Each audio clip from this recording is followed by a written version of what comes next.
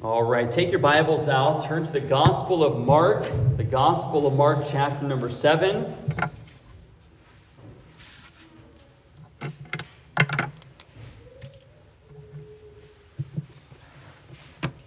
Mark chapter number 7, and we'll be taking a look at the first 13 verses this morning. The verses we'll be dealing with. I'll begin reading here in verse number 1. The Bible says, "Then came together unto him the Pharisees and certain of the scribes, which came from Jerusalem. And when they saw some of his disciples eat bread with defiled, that is to say, with unwashed hands, they found fault.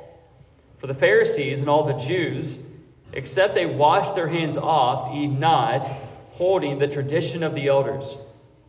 And when they come from the market, except they wash, they eat not, and many other things there be which they have received to hold, as the washing of cups and pots, brazen vessels, and of tables.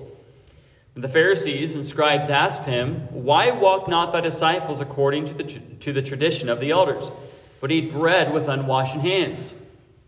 He answered and said unto them, Well hath Isaiah prophesied of you hypocrites, as it is written, This people honoreth me with their lips, but their heart is far from me. Howbeit in vain do they worship me, teaching for doctrines the commandments of men.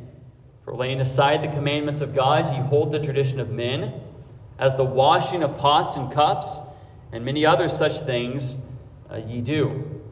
And he said unto them, Full well ye reject the commandment of God, that ye may keep your own traditions. For Moses said, Honor thy father and thy mother, and whoso curseth father or mother, let him die the death. But ye say, If a man shall say to his father or mother, It is Corban, that is to say, a gift, by whatsoever thou mightest be profited by me, he shall be free.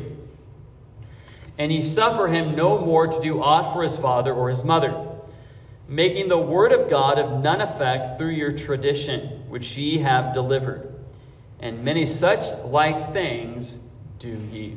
Let's pray. Father, we come before you, Lord. And God, I thank you for this opportunity we have to open up your word. God, I thank you, Lord, for allowing me to preach your word this morning. And I pray, God, that you would use me as your vessel, Lord. Lord, to say what you'd have me to say, Lord. God, I pray you just give me clarity in my thoughts and in my words, and just liberty in preaching this morning. And God, I pray, Father, that you would be exalted in all that I said. And Lord, I pray for those, Lord, who are hearers today of the word. I pray, God, that they would be fruitful hearers of the word. I pray, God, that they would, Lord, not only hear, but respond to the word of God. That they would apply the word of God. That they would submit to the truth of the word of God this morning. God, I pray if there's anyone here today who has never, Lord, been born again, I pray that today would be that day, Lord, when they would call upon Christ, Lord, to be their Lord and Savior. God, I pray for believers here today. I pray, God, that you'd work in their hearts and in their lives, Lord, and just teach them the truth of your word. And God, just have your will and way in this service. Be exalted, I pray. In Jesus' name, amen. All right, well, last time we were together, we found ourselves, again, following up right after the feeding of the 5,000. And then you had Christ walking on the sea to his disciples who are in the midst of the storm on the Sea of Galilee. And I had mentioned last time that after the feeding of the 5,000, and I showed you kind of I don't have the chart this morning, but that chart that I showed you, after that miracle that Christ performed, if you look at the course of his ministry, he had really reached, you could say, the peak of his popularity amongst the multitudes. And we see that in how the multitudes responded to Christ. Remember, they tried to make him king. They tried to force Christ to become their king. But Jesus, knowing the hearts of men, knew again that they were not actually interested in having them as their spiritual king, as having them, as having him as their Lord and Savior. The multitudes were concerned about the temporal, about the material, about having their physical needs met, about having a free meal from Christ. They were focused on political revolution, but Jesus didn't come for that. Jesus Christ came for the sake of spiritual transformation in the hearts of men. Jesus came for the purpose of spiritual change and eternal change in the hearts of men as they receive the truth of the Word of God. As Luke tells us, Jesus came to seek and to save that which was lost.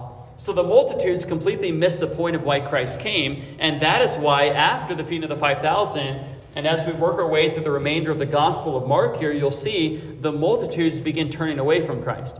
All right, they're not actually interested in the spiritual realities that Christ has offered to them, of the new birth and of eternal life and of spiritual change and of taking up their cross and following Christ. Now, they want a free meal. Again, they want a political revolution over the Romans. Again, that's what they're focused on. And they missed the point of the first coming of Jesus Christ. And again, we've dealt with the multitudes and talked about the multitudes many times in this series. But there's another group we've also talked about. We haven't talked about them in a while, but that is the religious establishment. That is apostate Judaism. Again, in the first century, the scribes and the Pharisees, again, primarily were the ones who made up this religious establishment. And as we have seen, they have already made up their minds regarding Jesus Christ. They don't like Christ. They see Christ as a threat to their control over the people. And they've already tried to discredit Christ multiple times. And they've plotted in how they can destroy Christ. Because Jesus Christ is a threat to their apostate religion. And they know that. And therefore, again, they do everything they can do, including going so far as to say that he's doing his miracles in the power of Satan. Remember that back in Mark chapter number 3? Again, they went that far to make such an audacious statement. Because they don't like Christ. They hate Christ. They want to destroy Christ because he speaks the truth. And we see that Jesus responds to the multitudes in a different way that he responds to the religious apostate establishment of his day. Jesus was patient with the multitudes. Jesus was quick to show compassion on the multitudes. He saw them as sheep not having a shepherd. Again, he saw them as those who needed a shepherd to come and to bring them into the fold of truth. But Jesus, again, as we've seen, was very quick to denounce the religious leaders of his day. Jesus was very quick to denounce the religious apostasy of his day. Jesus didn't mince words whenever it came to denouncing the apostate false shepherds that were deceiving the people and misleading the people of that day. And again, it's the same thing today. Again, I believe that, again, a pastor, again, who is doing his job won't shy away from, calling out false doctrine and apostasy and reproving the evil works of darkness, which the Bible tells us to do. Why? Because false shepherds, wolves in sheep's clothing, mislead people. They deceive people. They destroy people here and also eternally. Again, through their false teaching and through their false doctrine. And today we have another incident here in Mark 7 where Jesus has a confrontation with the apostate religious leaders of his day. So let's begin in verses 1 through 5. The first thing we find here is the accusation that is made by the Pharisees and the scribes. The accusation that is made. Take a look at verse number 1, and the first thing we find here is the profile of the accusers. Not the first time, again, we've seen them, so we won't go overly in depth with this, but the Pharisees and the scribes. Take a look at verse 1. Then came together unto him the Pharisees and certain of the scribes which came from Jerusalem. Now, Jesus didn't go seeking out these scribes and Pharisees. They sought him out, coming so far as Jerusalem. Now, Jesus was ministering up in the north country. He was ministering primarily in the Galilean region, up near the Sea of Galilee, like I showed you on the map last week. But these people are coming from Jerusalem. And Jerusalem, you could say, is the headquarters of apostate Judaism. All right, this is where the bigwigs are. This is where, again, these religious leaders are coming from. Again, this apostate religion is centered in Jerusalem. And they seek out Christ. But why are they seeking out Christ? They're not seeking him out to learn of him. They're not seeking him out to worship him.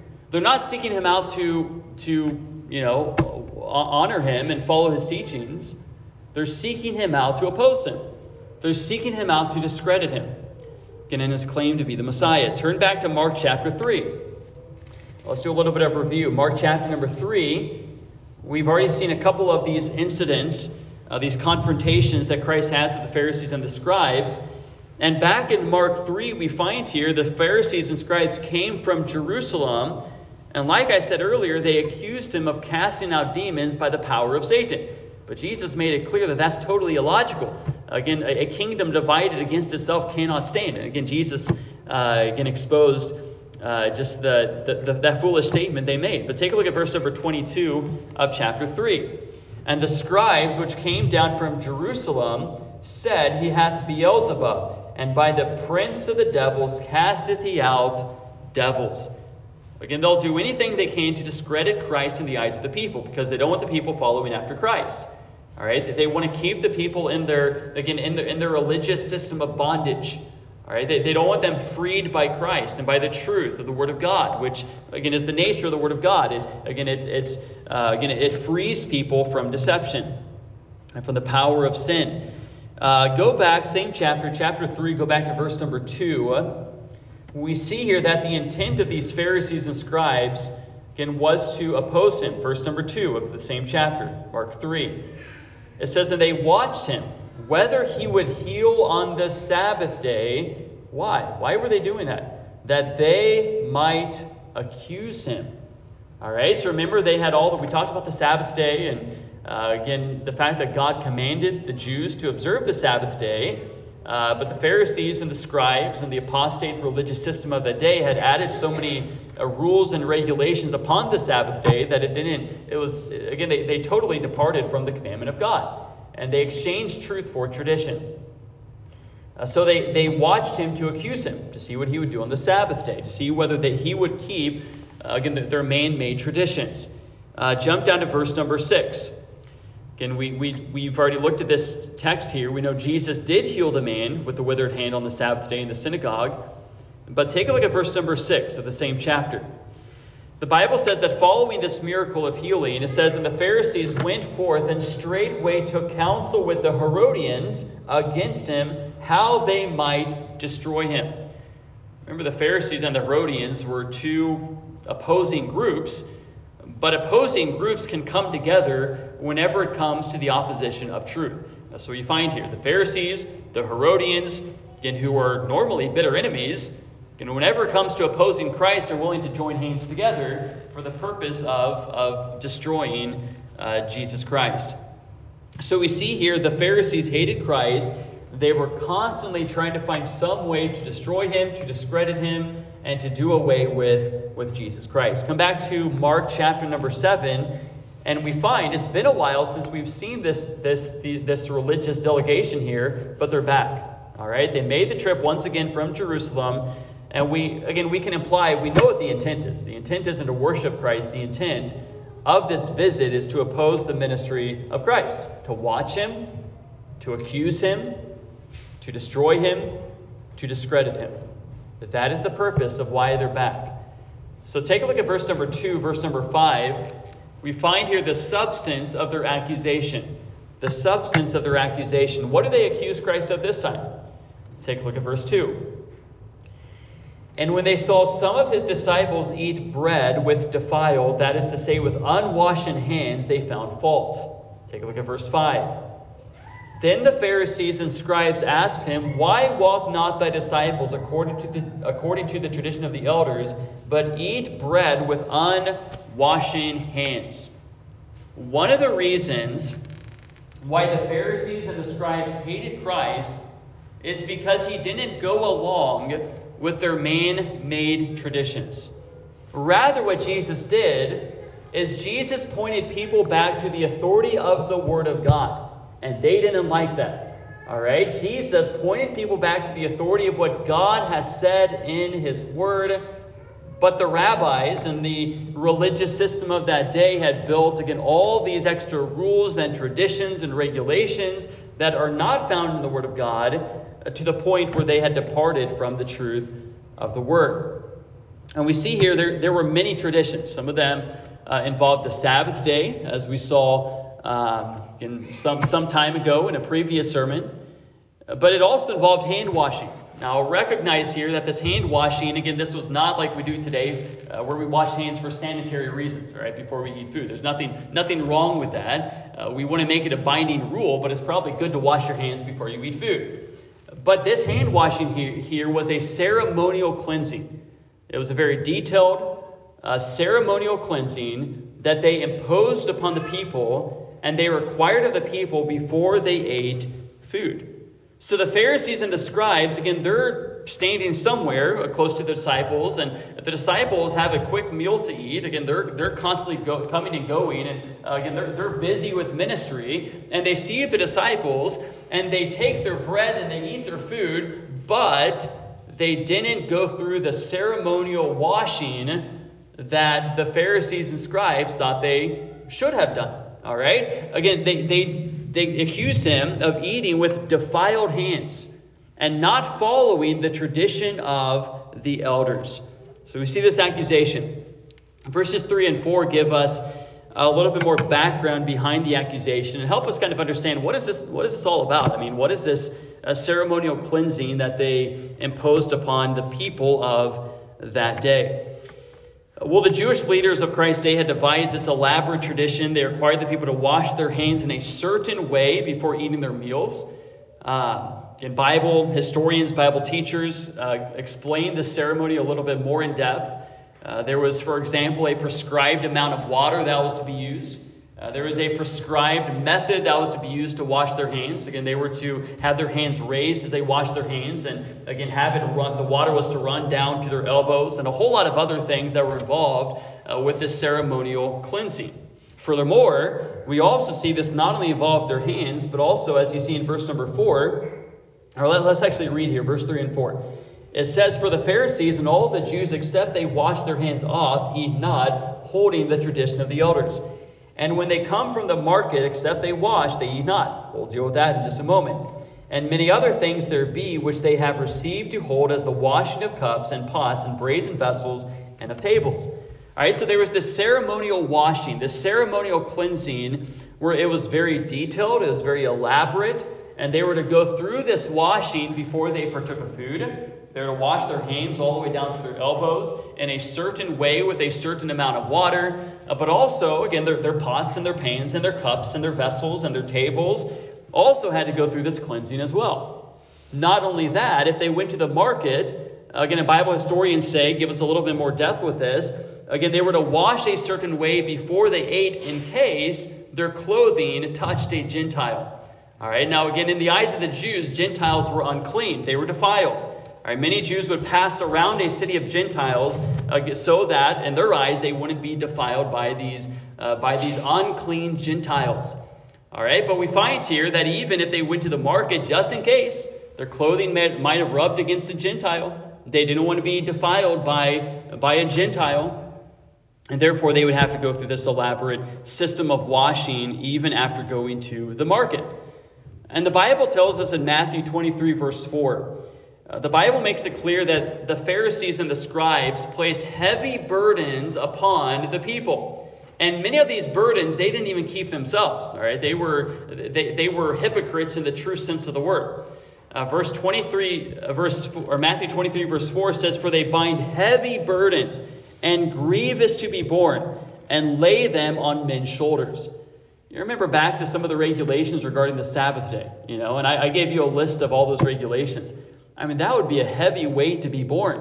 Have to do all those things on the Sabbath day, and even before you eat a meal, you have to go through this elaborate. What if you're hungry? What if you're out working in the field and you come in and you're hungry? You want a bite to eat. You can't do it unless you go through this elaborate ceremonial washing that takes quite a bit of time to do. Again, they had imposed many burdens upon the people.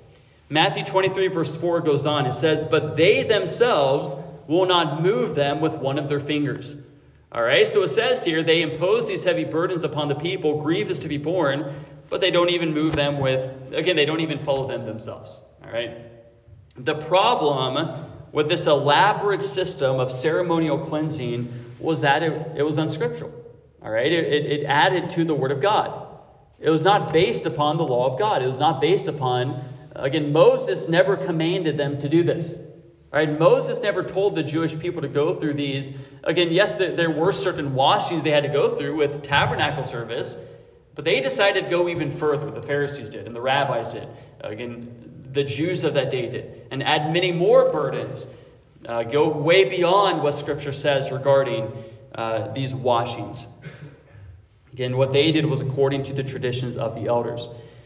One Bible teacher, again, says this, and I think this kind of clarifies some things. He says, and I quote, he says, "This was a tradition that had built up around an important spiritual truth, but they had lost the truth in the symbol. The tradition started in Old Testament times when God commanded the priests who were to minister in the temple to wash their hands.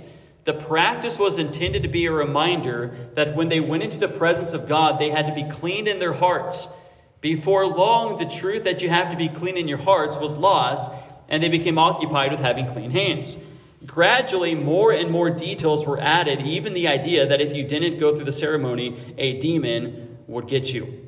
All right, so again, you see, again, they imposed these things upon the Word of God and added all these extra, these rules and burdens and regulations that were, again, extra biblical.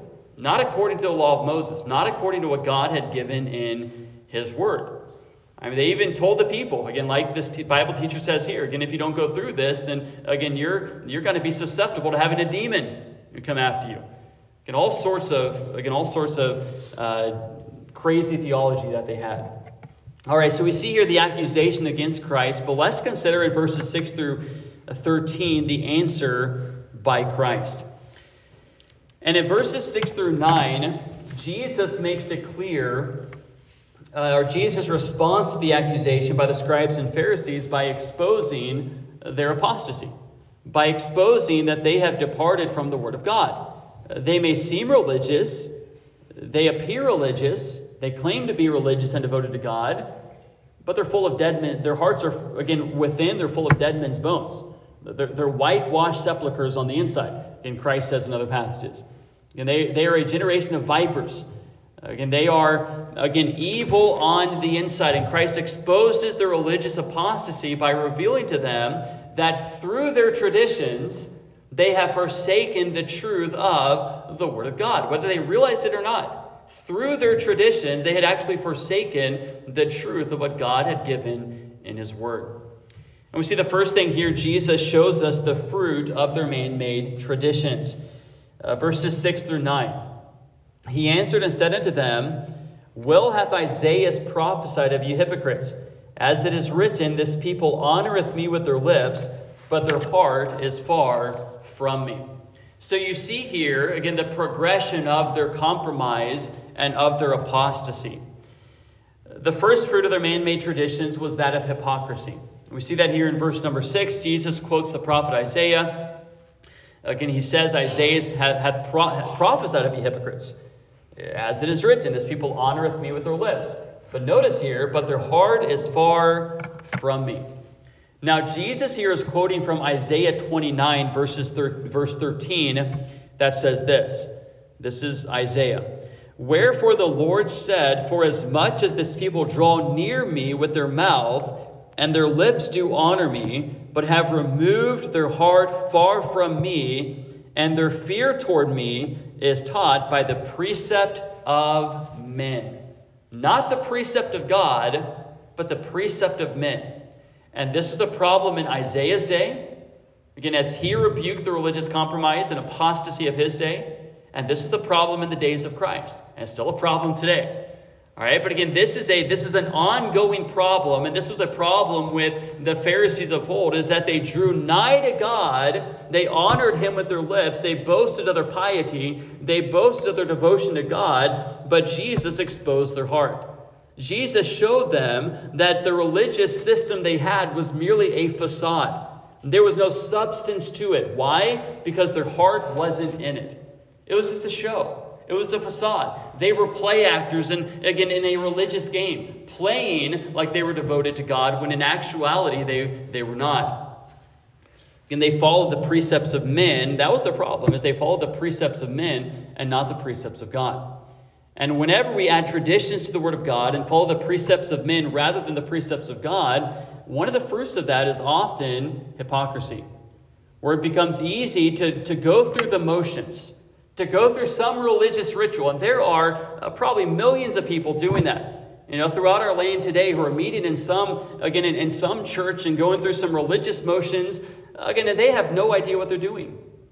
But again, maybe it's what they grew up with. Maybe it's to ease their guilty conscience. Again, whatever the reason is, again, there's multitudes of people right now that are going through religious motions and religious rituals, but their heart is far from God.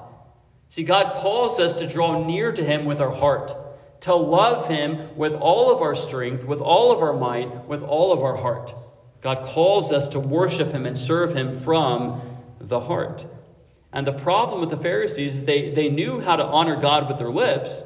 They paid lip service to God. Surely they boasted of their great devotion to God. And people stood in awe of the Pharisees. They honored God with their lips, but their heart was far from God. Their heart wasn't truly devoted to God. It was far from God. They were corrupt. They were sinful. Their heart was full of sin and iniquity. Their heart was full of corruption, not true devotion to God. Again, for if they were truly devoted to God, again, they would not follow the precepts of men. They would follow the precepts of God. Many people go through a religious ritual every Sunday. Again, and they're no better for it. Maybe it eases their guilty conscience, but they're no better for it. And many people profess that they know God, but in works they deny him. They pay great lip service to God and talk about their devotion to God and sing praises to God, but their heart is far from God. And it's the trap of hypocrisy. It's the sin of hypocrisy that the Pharisees were guilty of. We see, secondly, the second fruit is that of empty worship. Take a look at verse 7. Empty worship. Jesus says, "Howbeit in vain do they worship me, teaching for doctrines the commandments of men." In the eyes of God, their worship was vain. Their worship was empty. And similar to what I said before, there's many people who, again, will offer up worship to God today, but God won't accept it. It's not acceptable worship. Again, we don't get to decide how to worship God. And many people offer up an empty worship to God, a vain worship to God. Why was this? Well, verse 7 tells us right here, again, why was their worship in vain? Why was their worship empty? They just went through the motions. But why did that happen? Here's the reason. Because they taught for doctrines the commandments of men. In other words, they took their man-made traditions and they elevated them to the level of God's word, of God's revelation. All right? They spoke of their human traditions as if they were from God whenever they were not truly from God. Their problem was that they honored the traditions of men and the voice of the rabbis more than the word of God and the voice of God spoken through his word. And one example of this, a 2nd century Rabbi Eliezer, says this, and this shows you, again, the thought of these people of that day. Again, this is 1st century. This is from a 2nd century rabbi. He says this. He says, "He who expounds the scriptures in opposition to the tradition has no share in the world to come." All right, so pretty much, he makes it a salvation issue. He says those who, again, hold the scripture, who expound the scripture, but who oppose the traditions of the rabbis, they have no hope to come. In heaven, again, isn't theirs. And there's no hope of salvation for them. In a collection of Jewish traditions is called the Mishnah, found in the Talmud. It records this. It says, again, the Jews say this: "It is a greater offense to teach anything contrary to the voice of the rabbis than to contradict Scripture itself." That's from the Mishnah. Again, that's from the Talmud. That's from a Jewish collection of writings that have been passed down over time. Let me read that one more time. It is a greater offense to teach anything contrary to the voice of the rabbis than to contradict the Scripture itself.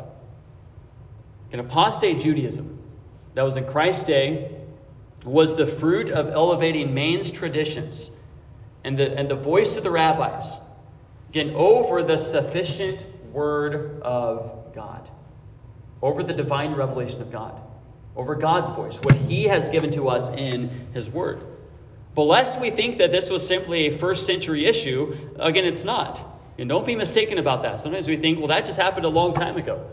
Now, there's still people today that do the same thing. There's many people today that take the voice of some great person that they esteem as a prophet, again, or the writings of some person, and they elevate it to the level of Scripture. And they're doing the same thing that the Pharisees are doing. And whether that's the Mormons, again, elevating the writings of their so-called prophets, or their founder, Joseph Smith, to the level of Scripture. Or whether it's Jehovah's Witnesses, elevating, again, the Watchtower, again, and the teachings contained therein to the level of Scripture. Or whether it's the Roman Catholic Church.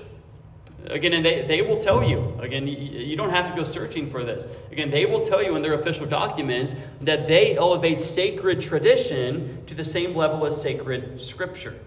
Again, they're open about that. They give equal weight to church tradition and what popes have said down through the years than they do to the Word of God. Let me give you an example of this. This is taken from one of their official documents called the Dogmatic Constitution on Divine Revelation. The Roman Catholic Church says this. They say, sacred tradition and sacred Scripture then are bound closely together and communicate one with the other. For both of them, flowing out of the same divine wellspring, come together in some fashion to form one thing and move towards the same goal.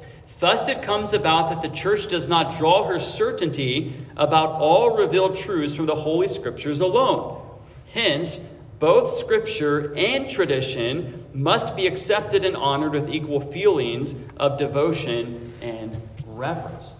I mean, they're clear about it. I mean, that was put together and promulgated by a pope, at the Second Vatican Council. I mean, they're very clear that, again, they hold sacred tradition at the same level as sacred Scripture. And it's a very dangerous thing to do.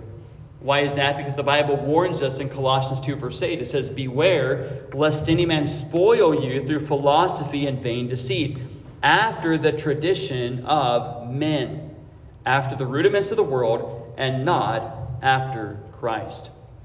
As a church, we would hold to the position of sola scriptura, Scripture alone, as our only authority, as our exclusive authority for all of faith and all of practice. Right? It is a Baptistic distinctive we hold to. Right? The Bible alone is sufficient.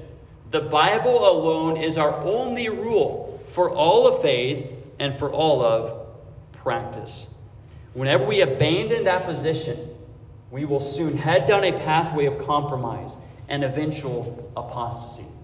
And look at the cults. That's how they all started. And you see where they are today. Look at the Roman Catholic Church. That's how it started. And you see where it is today. And these are apostate religious groups that honor God with their lips, but their heart is far from Him. Why? Because they elevate the precepts of men, not just equal with, but even above the precepts of God, the sufficient Word of God. It leads to compromise. It leads ultimately to apostasy. Take a look at verses 8 and verse number 9. We see here the third fruit is that of the abandonment of the truth. This is what eventually happens. Whenever you don't hold to the Word of God alone as your source of authority, it eventually leads to compromise, apostasy, abandonment of the truth. And that was the problem of first century Judaism. Take a look at verse 8 and 9. It says, for laying aside the commandment of God, ye hold the tradition of men as the washing of pots and cups, and many other such things like ye do. Or like things you do. And he said unto them, full well ye reject the commandments of God, that ye may keep your own tradition. So what did they do? They laid aside the commandments of God. Even though I'm sure they boasted that they were keepers of God's commandments. But they weren't. All right? They laid aside the commandments of God in order to keep their own traditions of men. And when you begin adding man's words as your authority, again, to the same level as Scripture or even above Scripture, you will eventually forsake the truth of the Word of God and go down a pathway of apostasy. You will forsake God's truth for man's truth. You will forsake truth for tradition. And Jesus told them, verse number 14, or verse number 13, he says here, let me see what verse I'm trying to get to. Verse number 9, sorry. Full well ye reject the commandment of God, that ye may keep your own tradition. And that's what has to happen. Divine truth and human tradition cannot be accepted at the same time. You have to accept one and reject the other. You may think you can hold on to both, but you can't hold on to both. Jesus says, because you hold on to your tradition, you reject the commandments of God. You're rejecting divine truth because of your traditions. You can't accept both at the same time. And Jesus gives one example, and I'm sure there's many examples he could give, but he gives one example of how, through their tradition, they had actually forsaken the truth of the Word of God. And it pertains to the fifth commandment in Exodus chapter number 20. Take a look at verse number 12, or verse number 10 down to verse number 12. Jesus says this. He said, "For Moses said, 'Honor thy father and thy mother, and whoso curseth father or mother, let him die the death.'" All right, so that's the commandment of God. Let's actually turn back there. We'll read those verses. And the Jews should have been familiar with this because this was given in the Mosaic Law. Exodus chapter number 20, if you want to turn there with me, we'll take a look at two verses here. Exodus 20, verse number 12, we have, first of all, the commandment is clear. Honor your parents. All right, that's the commandment of God. That is a timeless principle that still remains today. Again, we're called to honor our parents, regardless of what age you are, or whether you're still in the home or whether you're out of the home. You're still called to honor your parents. Verse number 12. The Bible says, verse 12, "Honor thy father and thy mother, that thy days may be long upon the land which the Lord thy God giveth thee." So that's pretty clear. All right, honor your father and your mother. Turn to, let's see, chapter number 21, verse 27 of Exodus. Chapter 21.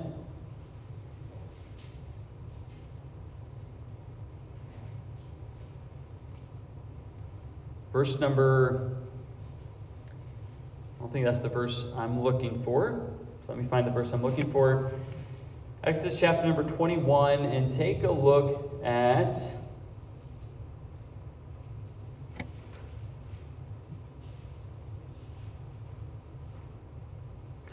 all right, I don't think this is the exact verse I'm looking for, but you see, for example, verse number 15 of that chapter, it says, "And he that smiteth his father or his mother shall surely be put to death."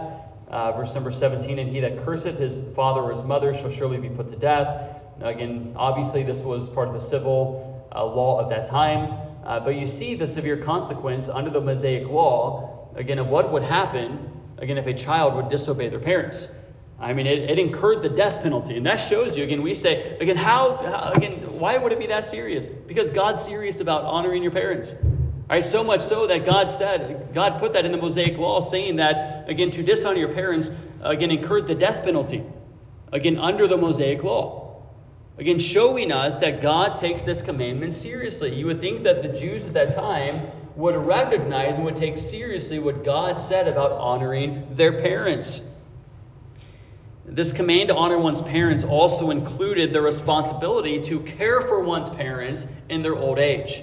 Again, people's parents would eventually get to the place in life where they physically, again, would not be well enough to care for themselves. And it was the job of the children to care for their parents in their old age. All right, that was part of honoring your parents under the Mosaic law, was providing for them. Again, caring for them. Meeting their needs financially. Meeting their needs physically in their old age. But Jesus here, back in Mark chapter number 7, exposed the hypocrisy of these Pharisees here, and how through their man-made traditions they actually violated God's law. They thought they were keeping God's law, but in reality they weren't. They were violating a very clear commandment of God. Verse number 11. All right, so Moses said, "Honor thy father and thy mother. Whoso curseth father and mother, let him die the death." Verse 11. "But ye say, if a man shall say to his father or mother, It is Corban, that is to say, a gift, by whatsoever thou mightest be profited by me, he shall be free. And ye suffer him no more to do aught for his father or his mother." All right, so here was the Jewish tradition. They found a loophole to get out of the commandment of God. And the Pharisees were great at doing this, right? At finding ways to get out of the clear commandments of God. And this is one of the ways they did that. Through their tradition, again, they said that a child could be freed from their responsibility to care for their parents if they would pronounce Corban, which means a gift or devoted to God, over their possessions and over their property. And in essence, what they were saying is, again, all my money is devoted to God. Therefore, sorry, parents, I don't have any money to give to you. Can you see the hypocrisy of that? All right, they were violating God's clear commandment to care for their parents by saying, in the name of serving God and in the name of being devoted to God, saying it is, again, my property, my possessions, they're devoted to the temple. They're devoted to God, and oftentimes they didn't actually end up using their money that way, but all they had to do was pronounce Corban over their possessions, over their property, and they could get out of the commandment of God. They didn't have to care for their parents. That they would simply pronounce Corban over their goods. All right, you see the hypocrisy of this. Again, they found a way to get out of their obligation to care for their parents, the clear commandment of God. One Bible commentator, Harry Ironside, referred to this as the very essence of selfishness under pretended piety. And thereby the word of God was made of none effect through tradition. That's exactly what it was. It was selfishness. All right? It was pretended piety. It was pretended devotion to God. Oh, they pretended to be devoted to God. You know, they dishonored their parents, actually, in God's eyes. But in their eyes, again, they did it in a spiritual way. They said, well, all my stuff's devoted to God, so I can get out of, providing for my parents. Of giving them the money they need, of doing what is required of me, according to God's law, to care for my parents. So they did it even in the name of God, even in the name of serving God and being devoted to God. You see that again, pretended piety and selfishness they had. Take a look at verse number 13. What does all this lead to? Whenever we forsake the word of God for the traditions of men, what is the end result of that? Jesus makes it clear in verse number 13. He says to these Pharisees and scribes, he says, making the word of God of none effect through your traditions, which ye have delivered, and many such like things do ye. So what did they do? They made God's word of none effect. In essence, they discarded the word of God, even though they pretended to be devoted to the word of God. They actually discarded the word of God, and they replaced it with human traditions. They replaced it with man-made traditions. They claimed to honor God. They paid God lip service, yet their heart was far from him. Why? Because they rejected the truth of God's word. They rejected the truth of God's revelation and the authority of that truth in exchange for man-made traditions. But clearly, this wasn't the only instance of how they did that. As verse 13 says, the latter part of the verse, and many such like things do ye. This was one of the many areas where this was evident in the life of the Pharisees. This wasn't the only instance. There were many examples Christ could have given, I'm sure. He says you do many things like this. And that's often what happens, again, whenever we begin to elevate the words of men to the level of the Word of God. Again, it's a slow but gradual progression away from the Word of God, not towards the Word of God. We begin to pay more attention and give more heed to the words of men rather than to the Word of God. And we may not even notice that is happening, but it happens. Again, and what happens is we compromise the Word of God, we turn from the Word of God, we hold to the words of men above the Word of God, and what it leads to is hypocrisy, it leads to empty worship, and it leads to ultimately an abandonment of the truth. Again, it leads to an abandonment of the truth of God's Word. As a church, again, one of the things we go over in our membership class is, again, why we're Baptist. And there's a Baptist, there's certain Baptist distinctives, and it's an acrostic that we go through. And the first B in Baptist stands for the fact that the Bible alone is our final authority. The Bible alone is our final authority as a church, again, for all of faith, meaning for all of what we believe and all of practice, for all of what we do as a church. All right, we're not bound to church councils. We're not bound to, early church fathers. We're not bound to what some pope says. We're not bound to some creed. Again, we're not bound to mystical experiences or personal revelations. No, we're bound to the Word of God. The Word of God is sufficient. And we hold to the Word of God. We cling to the Word of God. We anchor ourselves to the Word of God as a church. But the moment we begin to drift from that is the moment we go down the same pathway as the Pharisees.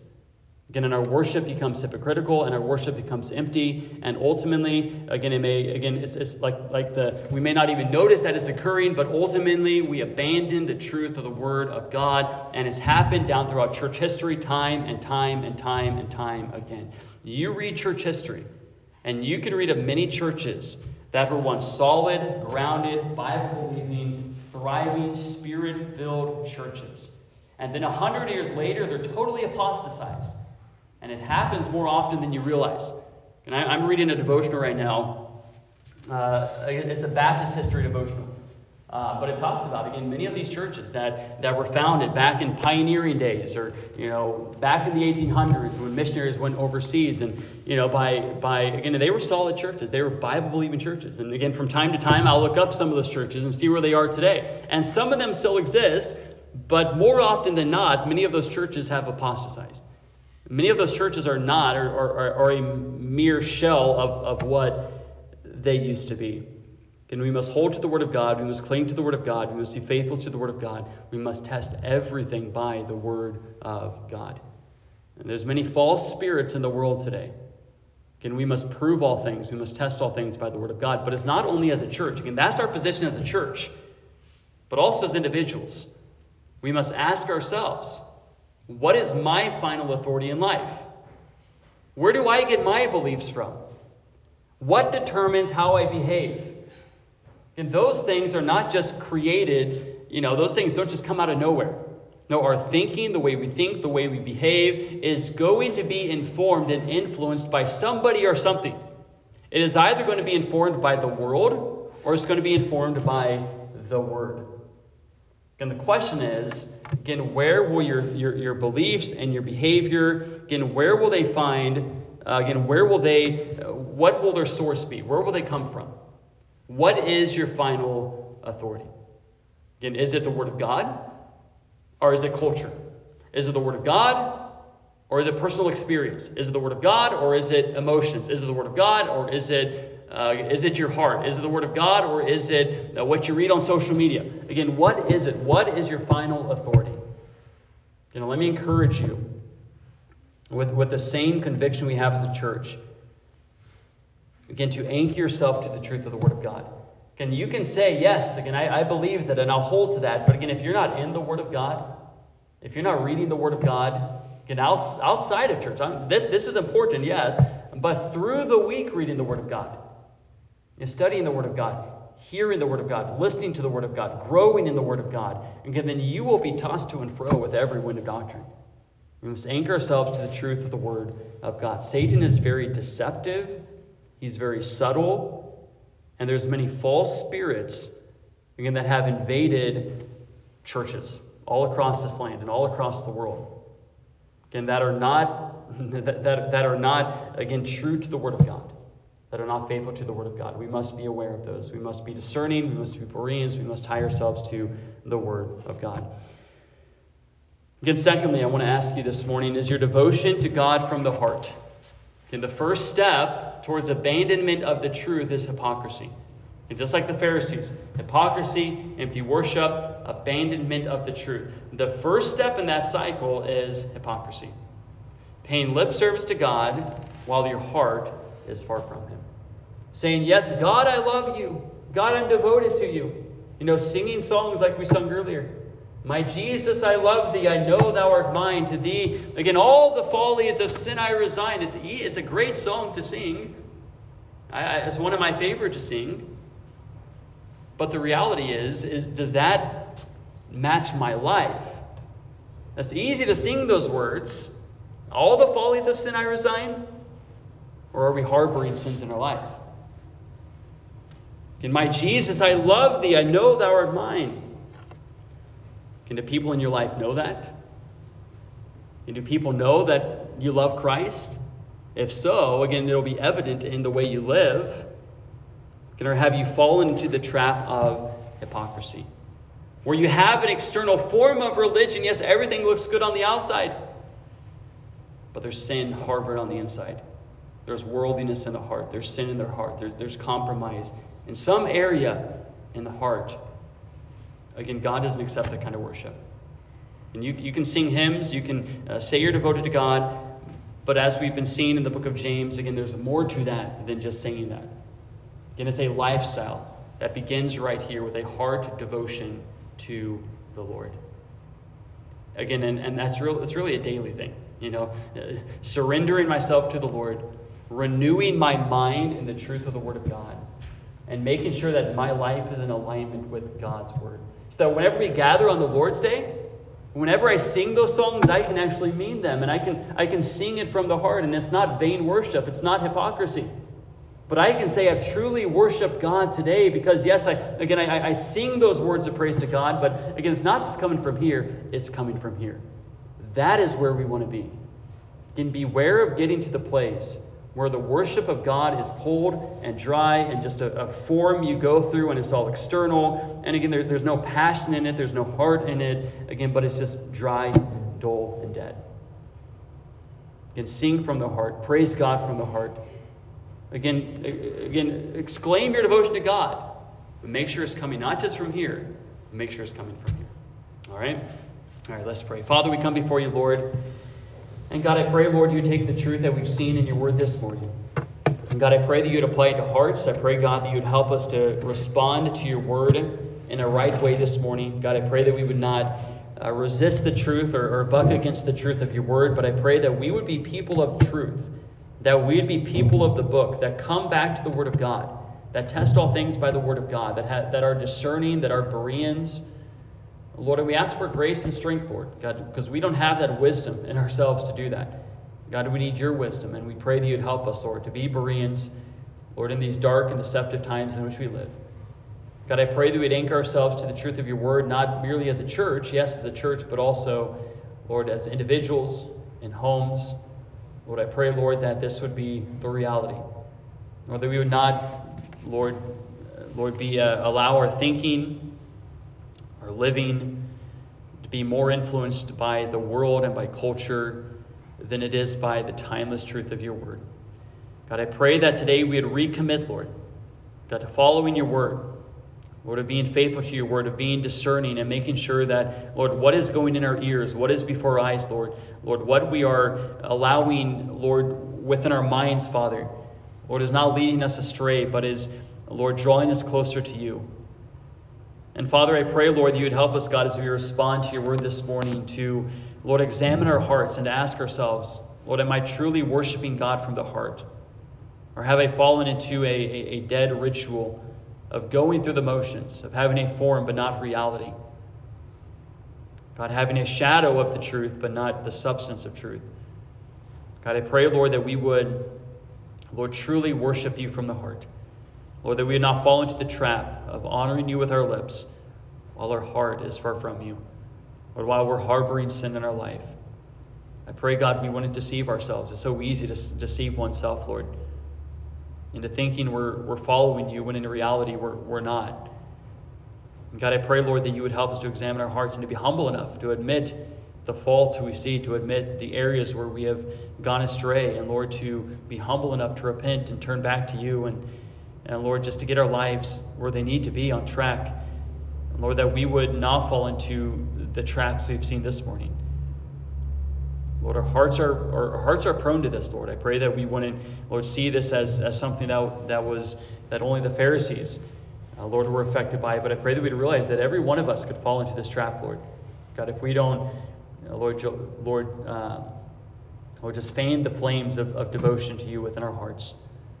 God, I pray you'd help us now to faithfully respond to your word. And I pray this in Jesus' name.